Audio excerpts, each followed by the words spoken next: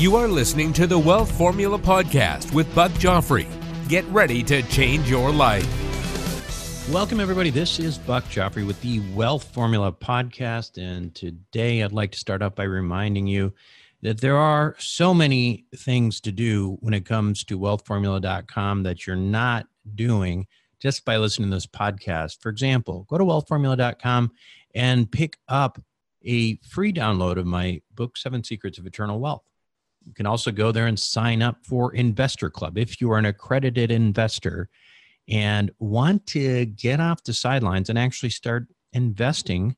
That's how you do it. Sign up for Investor Club and start to see some of the potential deal flow that we do within the group. Finally, if you're just interested in getting more involved with this Wealth Formula community, check out wealthformularoadmap.com, against wealthformularoadmap.com, and join us in Wealth Formula Network. It is a wonderful opportunity.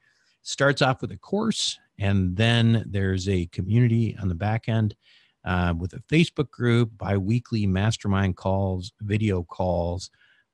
It's just a very good place for people to hang out and share experiences and grow together as investors. Collective intelligence is far greater than individual intelligence. So check that out again, wealthformularoadmap.com. Now, as for today, let's start talking about this topic for today. It's called, there's this word that's used, perhaps overly used these days. It's called the sustainable. This is a word that you hear all the time. And frankly, I don't really even understand what the word means because people use it in so many different ways and for so many different things. I guess by definition, it means something that you can keep on doing in perpetuity, something you can recycle and use over and over again, right? Sustainable, right? It just doesn't run out. In that regard, let me point out that the kind of investing I advocate for in Wealth Formula is sustainable investing. Why do I say that? Well, for those of you in Investor Club, you know that one of the primary strategies I look for is called infinite returns. So the idea is to shoot for not 8% or 10% cash on cash. We want all of our invested capital back in our hands as soon as possible, preferably within 4 or 5 years, while maintaining equity, cash flow, and eventually the benefit of capital gains on a property. Meanwhile, we use the money that we pull out of the first deal and recycle it into another deal. And that is, again, why I'm calling it sustainable investing. It sure is a lot easier than making more money because you're recycling capital from one deal into another, and you're sort of double dipping, triple dipping over and over and over and over again. And, it's just a very efficient means of growing capital. Anyway, the problem with this word sustainable is that it sometimes gets a bad rap from us capitalist types. It's a word that has some loaded connotations with the imagery of, hippie socialists trying to tax us into carbon submission, not caring about our pocketbooks at all. And that's why I don't think I will ever adopt this phrase into my own brand, which is sustainable investing. I think it's a good picture, but I don't think it, it's like a sort of hippie investing thing. And that's not really kind of what I want my brand to be. Anyway, I'm not going to use that term, but it does describe the strategy pretty well, doesn't it? Imagery aside, there does appear to be a growing capitalist case for renewable energies that just might not be easy to actually avoid over the next years. Just like computers, doubling their power every couple years. It seems like Moore's Law, I think. I don't know. Is that what it is? The one with the computer technology? You computer guys know that doubles over a period of time and it gets faster and faster and faster. Anyway, I think that's happening in the alternative energy space as well with solar and, all the other stuff, wind. In other words, in the next decade, you might see a massive shift in energy resources, not because people worry about the climate impact of fossil fuels, which admittedly I do. I certainly do. because I do think that the science is real, but rather because it's cheaper to use than fossil fuels. I mean, that might be what really drives it, right? Is the economic part. Alternatives are getting cheaper and cheaper. They're getting cheap, and some people are saying they're already cheaper than fossil fuels. Now, I've heard multiple smart individuals talk about this in the past year. And so I think it's actually worth thinking about critically as an investor, for our investments. Do we continue investing in fossil fuels? Do we start thinking? Do we start, kind of hedging our bets there? So I thought it might be a good idea to have someone on the show who can intelligently speak on that topic. And so we have Hunter Lovins today. And she can certainly speak very intelligently on this topic. And so when we come back, she will give us the financial capitalist case for investing in alternative fuels rather than fossil fuels. Welcome back to the show, everyone. Today, my guest on Wealth Formula Podcast is Hunter Lovins, the president and founder of Natural Capitalism Solutions, which is a nonprofit formed in 2002. She's a renowned author and champion of sustainable development for over 35 years, has co-authored 15 books and hundreds of articles, and was featured in the award-winning film Lovins on the Soft Path. She is a two-time winner of the Shingle Prize and has been featured in the Harvard Business Review. Hunter has taught at numerous universities around the world and currently is a founding professor of sustainable management at Bard MBA. Hunter lectures regularly to audiences around the globe and has briefed senior officials in more than 30 countries. Hunter, welcome to Wealth Formula Podcast. Thank you so much. It is an honor to be with you. Was great to have you. And well, let's talk a little bit about, your area is sustainable development. I think the most basic question for some of us less involved with this, who are in the thick of it, would be what exactly is sustainable development?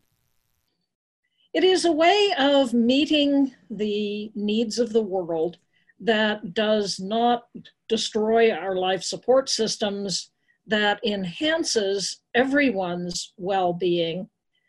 The way in which we do development now, and indeed most of economics, is really good at flowing money to the 1% or 0.01%, while many of the rest of the inhabitants of the earth, human and beyond human, are suffering. So the Oxfam number from a few years ago is that 8 men have as much wealth as the bottom 3.5 billion poorest. Mm-hmm. Inequality is now at soaring levels. Studies from Thomas Piketty's book, Capital in the 21st Century, to the Human and Nature Dynamics study that was funded by NASA, show that high levels of inequality like this are causative of collapse.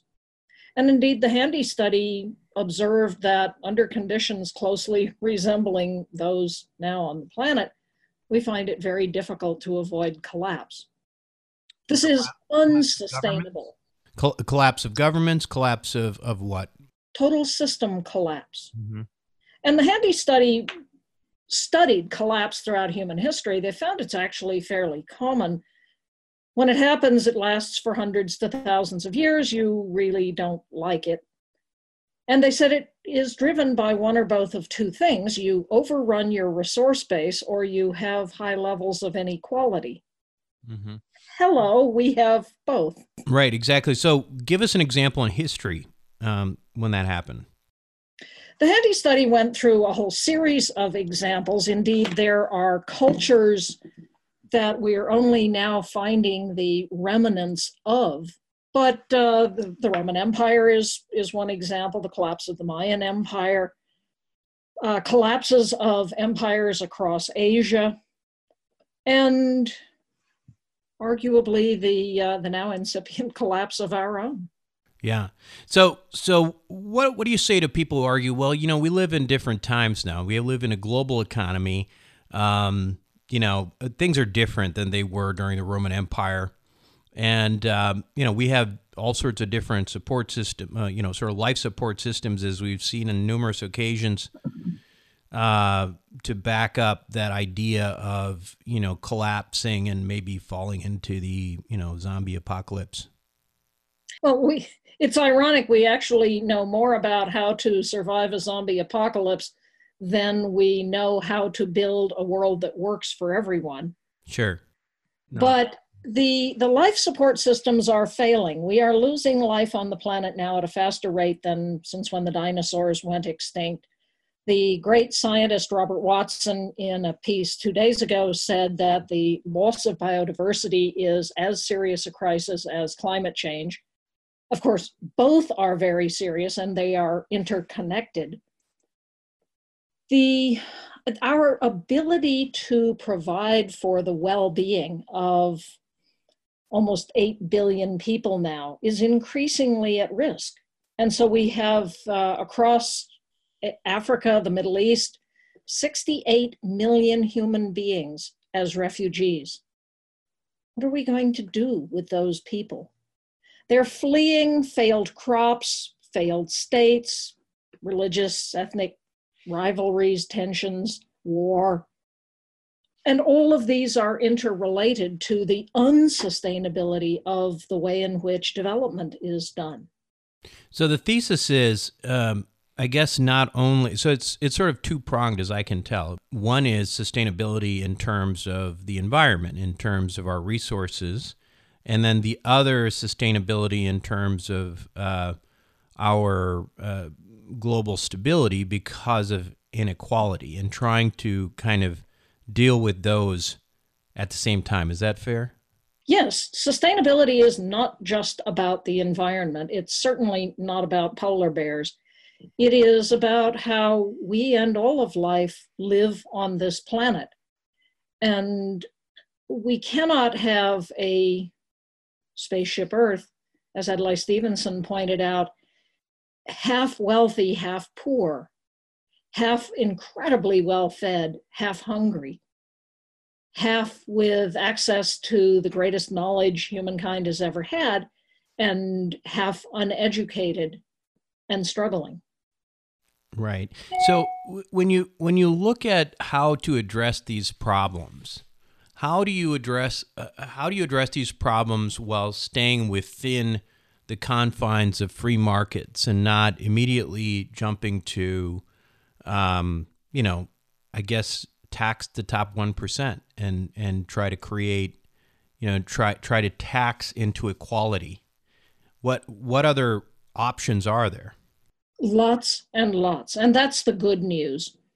Don't do this because it'll put you in a very bad mood, but you can Google near-term human extinction and find what purports to be science saying that humans go extinct within 10 years. I think the attitude taken by groups like Dark Mountain, that it's over, we've lost, is profoundly irresponsible. We have all the technologies we need, all of the policy measures we need to solve all of the problems facing us. So let's go. My organization, Natural Capitalism Solutions, our middle name is capitalism. Let's use the very powerful market mechanisms that we know about to encourage entrepreneurialism, the greatest force of innovation that humanity has ever developed. We know how to solve the climate crisis at a profit through allowing the market to work. Now across the world, renewable energy is cheaper than fossil energy. It is only going to become more so. So we have idiots saying, I dig coal. I'm going to do everything I can to keep coal as an option, when coal is dying from an attack of market forces. It simply is no longer cost competitive with energy efficiency, solar, wind, battery storage. I work with a man named Tony Seba who says, inevitably, for fundamental economic reasons, the world will be 100% renewably powered by 2030. That is 20 years ahead of when the UN says the world has to be carbon negative if we're going to avoid the worst ravages of climate change. Tony's a Stanford prof, Silicon Valley entrepreneur who says this is being driven by four forces: fall in the cost of solar, fall in the cost of storage, batteries, the electric car, and the driverless car. No polar bears involved. This is basic market economics. I live on a ranch that is powered by the sun. I drive a Leaf, a little electric car, and I have a higher quality of life from doing that, lower cost of power to meet all of my desires. This is just a better way of living. Now, if Tony is right, and I think he is more right than not, we are looking at the dissolution in value within 10 years' time of oil, gas, coal, uranium, nuclear, the utility industry, the auto industry, the banks that hold paper in them, the insurance companies and pension funds that are invested in them. This is going to be the mother of all economic dislocations unless we manage this transition, one, for a just transition, taking care of the people who would otherwise be left behind, but getting the economic institutions like the banks, like the pension funds, to recognize that it is no longer good business to hold fossil energy stocks. So a few years ago, a group of us got together and created a little company called Change Finance to do just that, transform the finance sector. We built the first index of companies that are truly fossil fuel free, launched it on Wall Street, and it's a large blend ETF that is, according to fossil-free funds, the only 100% fossil-free index. We have the lowest carbon footprint of any large blend fund. And this is a way that you can get your money out of ownership of fossil stocks, which are about to be stranded. A group called Carbon Tracker last November came out with a report saying that the fossil stocks that are about to be stranded represent 23 trillion in assets on various balance sheets. And they said, peak fossil, 2023. It's coming fast. Where is your money? So help me understand what are the forces that are preventing, in this case, what you've described of not as a social, save the polar bears, as you've eloquently put it, movement, but a simply, hey, these are market forces. This is what this is how it's going to happen. What are the forces that are in the way of that, if there are? Inertia. This is the way I've always done it. What's wrong with the way I've always done it? And I've had this debate with, for example, the guy who advises the New York Common Fund, one of the really big pension funds. And I pointed out the work from a brilliant man named Tom Sanzillo that had the New York Common Fund divested from owning Exxon and other fossil stocks 10 years ago, they would have made $17.5 billion more than they did make. Exxon used to lead the indices. It no longer does. And fossil stocks are dragging down portfolios. People say, well, but you have to, modern portfolio theory, you have to be invested in all asset classes. Not if they're going down. That's just bad investment philosophy. Modern portfolio theory didn't help anyone in 2008, and it surely won't help anyone in the coming dislocation if we don't make this transition to a green future in an orderly fashion. The 2008 collapse was over 2.7 trillion in stranded mortgage assets. If it's 20 plus trillion of stranded fossil assets, you don't want your money anywhere near that stuff. So you see this as I'm curious kind of how you see this playing out if there's not some concerted effort to make an orderly transition from carbon fuels to sustainable energy. Like what do you see happening, and what is it that needs to be herded? Well, for example, in about 2015, Peabody Coal had a little item in their 10K that if this divestment movement actually took hold, it might negatively impact their stock value. It was less than a year and Peabody was broke, bankrupt.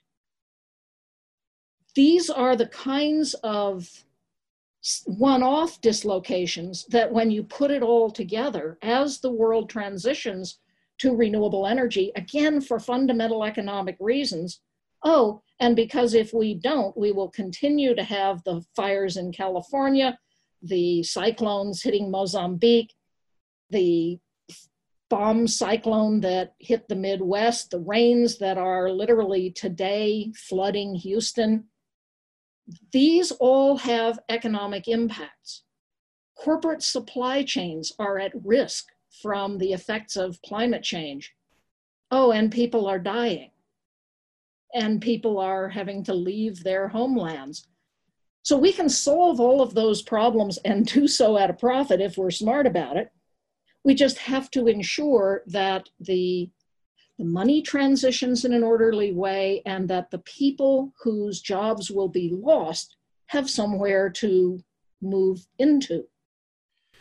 My friend and CPA, Tom Wheelwright, who's a very smart guy when it comes to taxes, describes a tax code to me as a series of incentives, right? And the incentives, certainly in the last several decades, I don't know for how long, but for investors, particularly investing in private investments in oil and gas or coal, et cetera, are tremendous, right? I mean, the possibility for tax benefits is enormous. But I've always been struck, even to now, how there really isn't the same level of tax benefits for sustainable energy. And when you, in the context of what you're saying, which is the market forces dictate that this is the future, I would think that there would be significantly more lobbying efforts on Capitol Hill from sustainable energy and to try to improve some of those tax incentives. There are some tax incentives for renewables, the investment tax credit and such, the subsidies that are given to individuals who buy electric cars. Although in my case, I bought a used one, so the tax benefit was already gone. And I bought mine in part because a friend said he had bought one, and what he paid in his monthly car payment was what he used to pay in gasoline. So in a sense, he had a free car. Yeah. I said, really? Took a look, ran the numbers, and sure enough. Sure. No, and I get that. I understand that. And there's a lot of, reasons for it economically, but it hasn't really hit the government code. It hasn't hit the tax code. I mean, there is incentives, but nowhere near what you see in oil and gas and coal. I mean, well, take a look at what the the fossil companies pay in lobbying. Well, that's my point exactly. They have a wholly owned and paid for Congress. So globally, there are $5.3 trillion a year given in subsidies to the various forms of fossil energy. All of the subsidies ever given to efficiency renewables is a fraction of that. My point, I think, in part is that if we're saying that free market forces will dictate that renewable energies will sort of rise to the top, that those lobbying efforts should actually shift in resources as well, right? I mean, those renewable companies, those solar companies, et cetera, should start to be able to get to the point where they own the Congress, not oil and gas and coal. Well, I would prefer that the people own the Congress, but then I believe in the tooth fairy too. What's amazing is that even given the massive incumbency power of the fossil industries that solar is doing so well. Here in Colorado, in the end of 2017, our coal-loving utility put out an all-source bid. Who can get us 1,100 megawatts, any price, any source, y'all bid? Fossil natural gas came in at 4 cents a kilowatt hour. Wind came in a bit below 2 cents, solar a bit above 2 cents. Wind plus solar plus storage, 3 cents a kilowatt hour. Xcel said no. Bid it again, the solar tariffs. Well, solar tariffs had raised the price, fall in the cost of solar had brought it back to where it was. The numbers came in the same. Xcel said, went to the Public Utility Commission and said, can we close 2 of our coal plants and pledge to go 2/3 renewable? Since then, they have pledged to go 100% renewable. These are real life commercial utility scale bids from the renewables industry. So maybe they don't even have to go to Congress lobbying, although they endeavor to, and they endeavor to get a level playing field. I mean, we're talking about the free market as if we had one. We don't. We have what my friend Randy Hayes calls cheater economics, cheater capitalism, where the incumbents are heavily subsidized. And even given that, renewables are winning. Right. So again, where is your money, and do you want it tied up with an industry that is manifestly a losing industry? Sure. And I think one of the things that I think potentially is not there yet that would benefit is, you mentioned, for example, in the case of oil and gas, you've got companies like Exxon, these big companies that are known as industry leaders. We don't really have those so much yet in renewables, do we? No, although they are coming. What is too bad in a sense is that many of them are coming in China.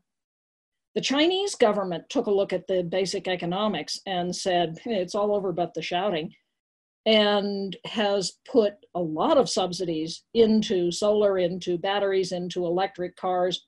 When I was in China about a month ago, they had opened an entire freeway lane for autonomous vehicles. Autonomous vehicles will cost you 1/10 what it costs to buy, fuel, maintain, insure a private vehicle to deliver what you want, which is to get from here to there.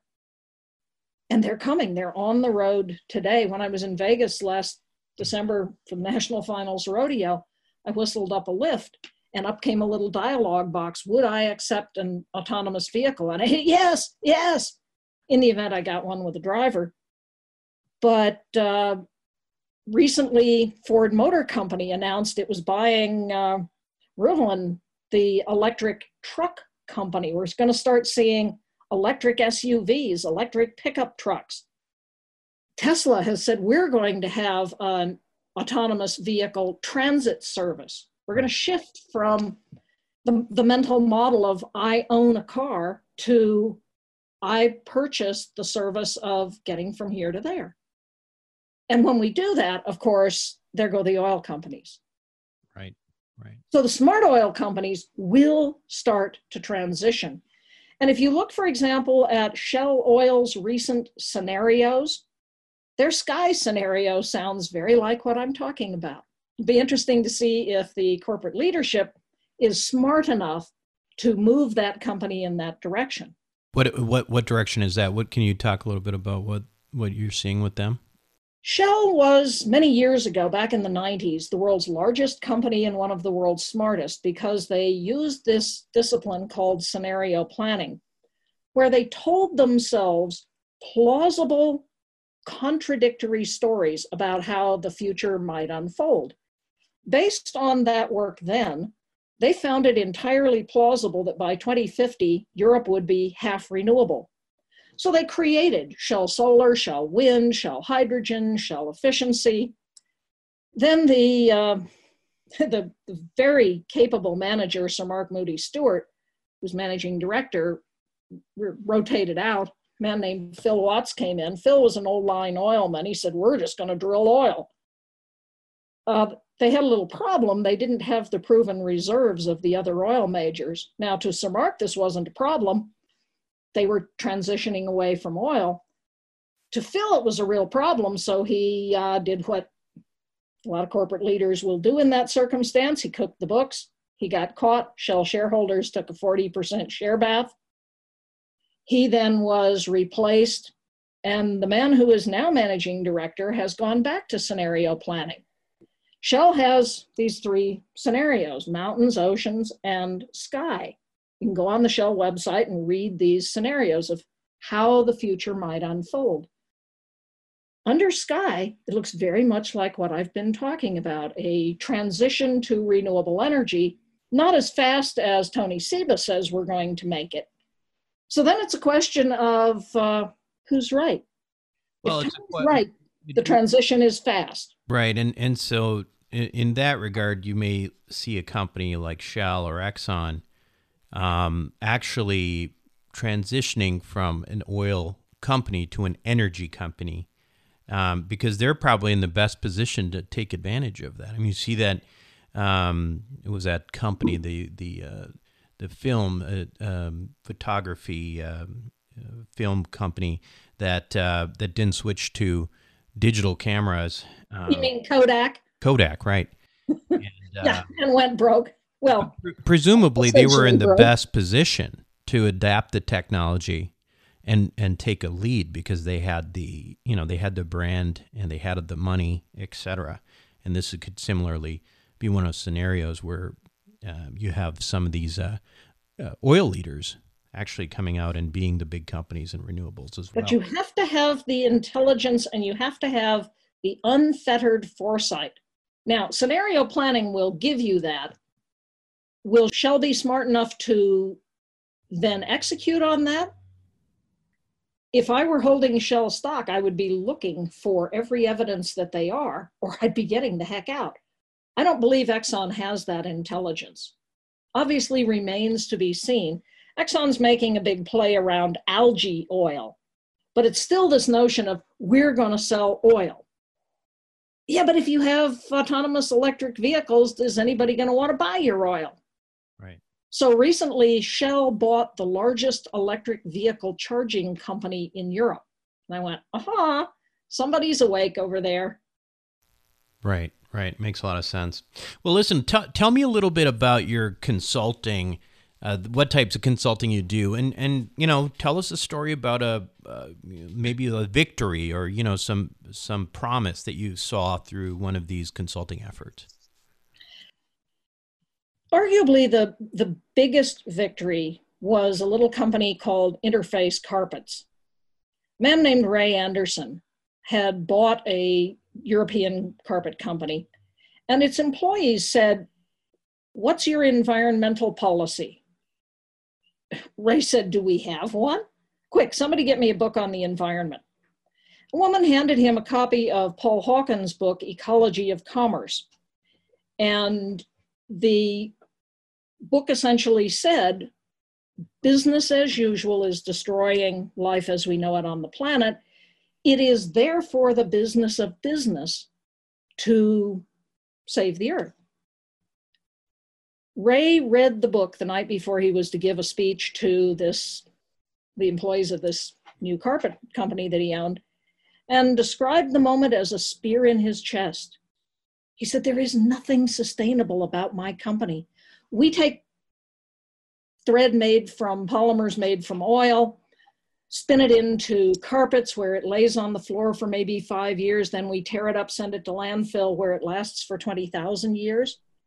And he said, we are going to be the first company of the next industrial revolution. And I haven't any idea how to do that.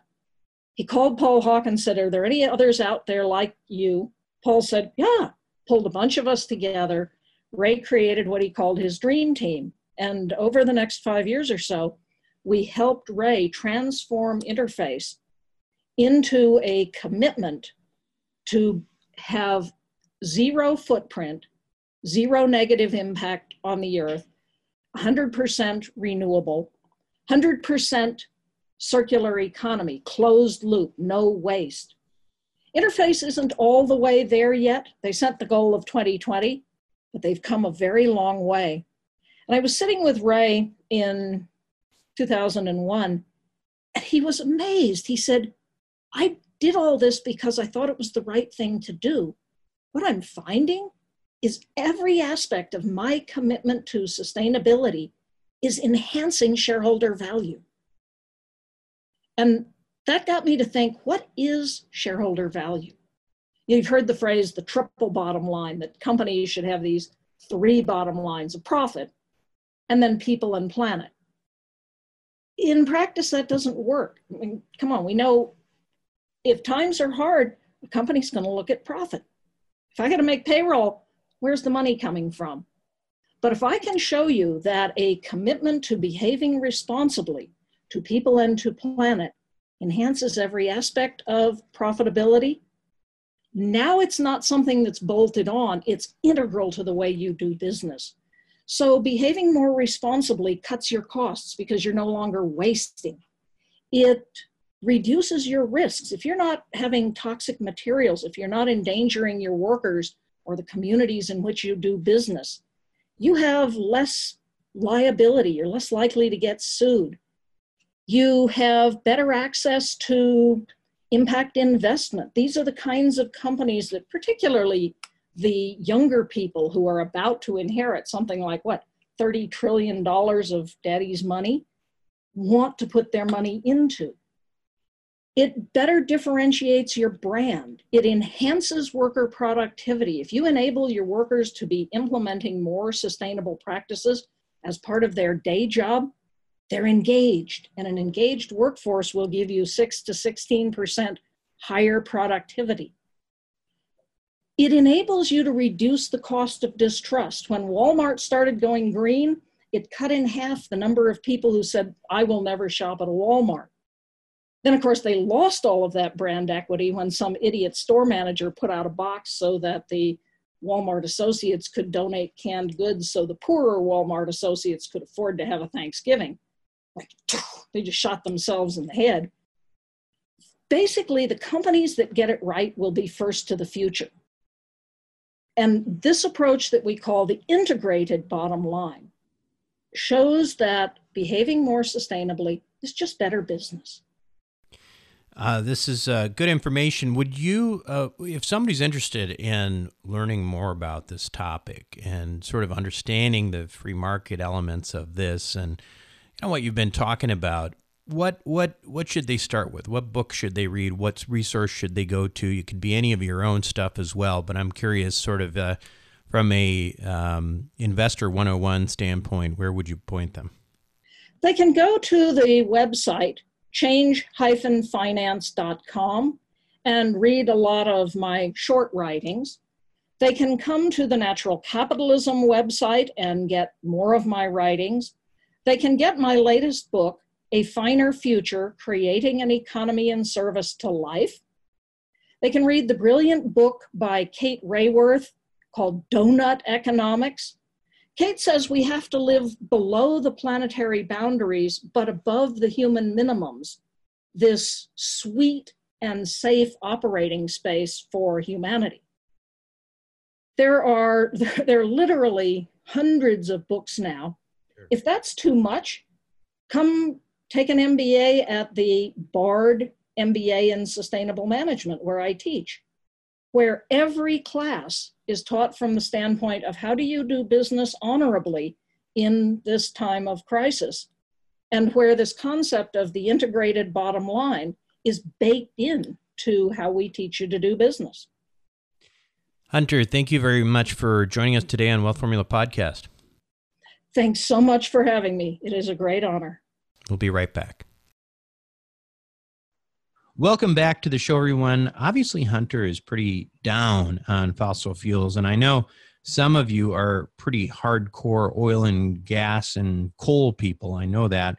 I myself, I like the idea of using renewable energy sources if possible. I mean, why not? If it's cheaper and leaves less of a footprint on the planet. And I believe in this climate science, and okay, even if you don't believe in the climate science, I mean, it's possible, it's real, right? I mean, if it's possible, then it's at the very least an insurance policy that in this case could be more profitable than fossil fuels. But anyway, that's just my opinion. I know that a lot of you have some strong feelings, so please don't email me and tell me about what I'm missing here, because I've had shows on the other side of this about oil and the case for oil and all that, and people sent me mean emails about that one too. I'm just trying to give some information here and different perspectives. This show is not intended in any way to be political. The show is about investing, and the real message to take away from today is that it's quite possible that we may end up, a renewable energy driven world and country, not because we were forced to do so by AOC's Green New Deal, but instead because it costs and made us more money. I mean, that's usually why things get adopted. And it's interesting. I just feel like, the people on the alternative energy side of things really need to understand that you're not going to tax your way into getting people to act on climate change. It has to make financial sense. I mean, if solar energy, for example, had the same benefits as oil and gas or coal, I mean, there'd be a ton more money going into that. I know that for a fact. I mean, I would invest in it, but it doesn't have a lot of the same benefits, and that's just the reality. Anyway, that's certainly the point. The point about financially, the pendulum swinging towards alternatives was the point that Hunter was making. Although I don't really know, honestly, how that money would necessarily end up trickling back into the pockets of people other than the big companies again, which she suggested, of course, which was not ideal, that there would be this, increasing disparity between the rich and the poor.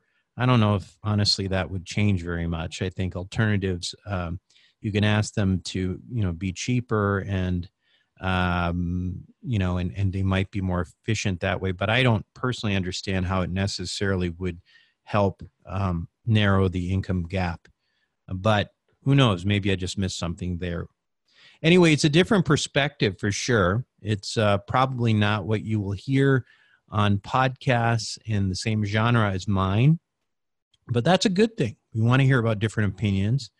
If we don't listen to other opinions, we might as well just go into an echo chamber and just, listen to the same thing over and over again. And I think that's a danger that you can get into. And then one day something happens that no one ever talked about, and you say, well, gosh, no one even brought that possibility up. Well, they didn't bring it up in your world, but people have been talking about it somewhere else. I mean, that's usually the way it works. Anyway, that is it for me this week on Wealth Formula Podcast. This is Buck Joffrey signing off.